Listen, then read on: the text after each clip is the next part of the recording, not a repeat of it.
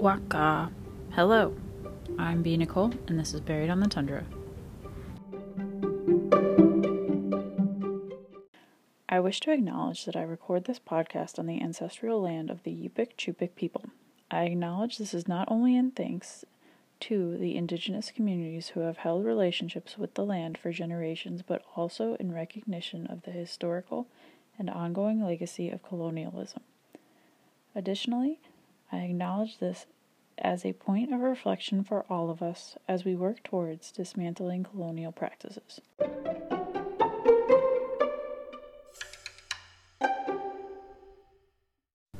Selawik is an Inupiaq village in the northwest Arctic borough.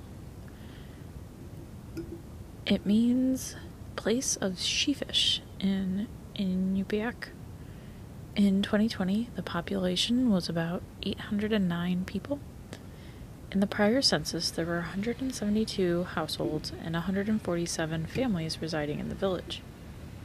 The racial makeup at the time was 3.2% white, 0.1% African American, 94.8% Alaska Native, 0.78% Asian, 0.13% Pacific Islanders, 0.9% were from 2 or more races, and 0.1% were Hispanic.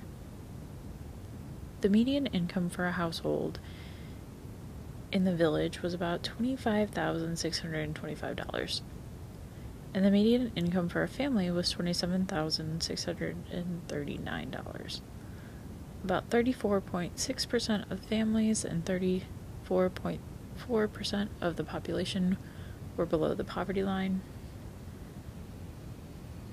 Interesting fact, if you've been watching the Alaska Daily Show, one of the main characters has said that her father is living in Selawik.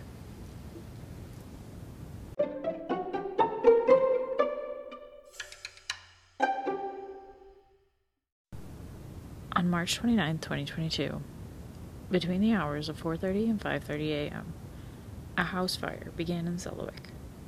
Residents attempted to use shovels and snow to put the fire out. At 6 a.m., the Alaska State Troopers were notified of the fire.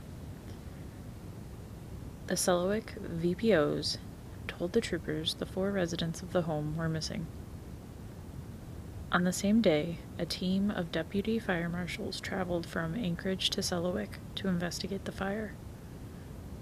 During the fire marshal's investigation, they found the remains of who they believe to be 49-year-old Fred Cleveland, 33-year-old Rashonda Russell, a 6-year-old child, and a 4-year-old child.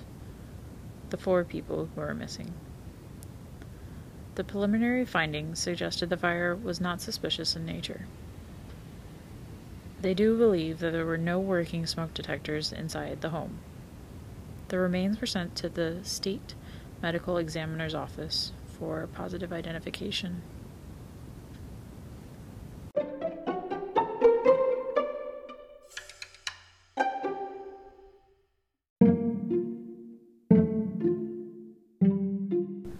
Very little is published about the 4 victims. Fred Cleveland was 49 years old at the time.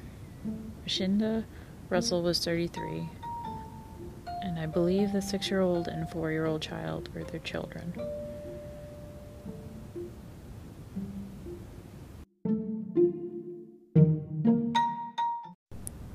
You can find case pictures, source materials, and a case map showing you the locations of each of the villages I've talked about. Go to buriedonthetundra.com.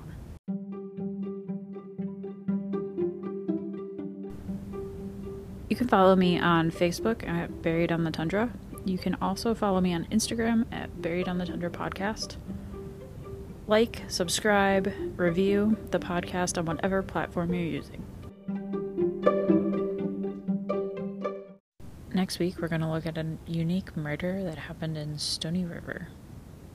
If you'd like to suggest a case, please send an email to buriedonthetundra@gmail.com. Warmest wishes from the coldest state.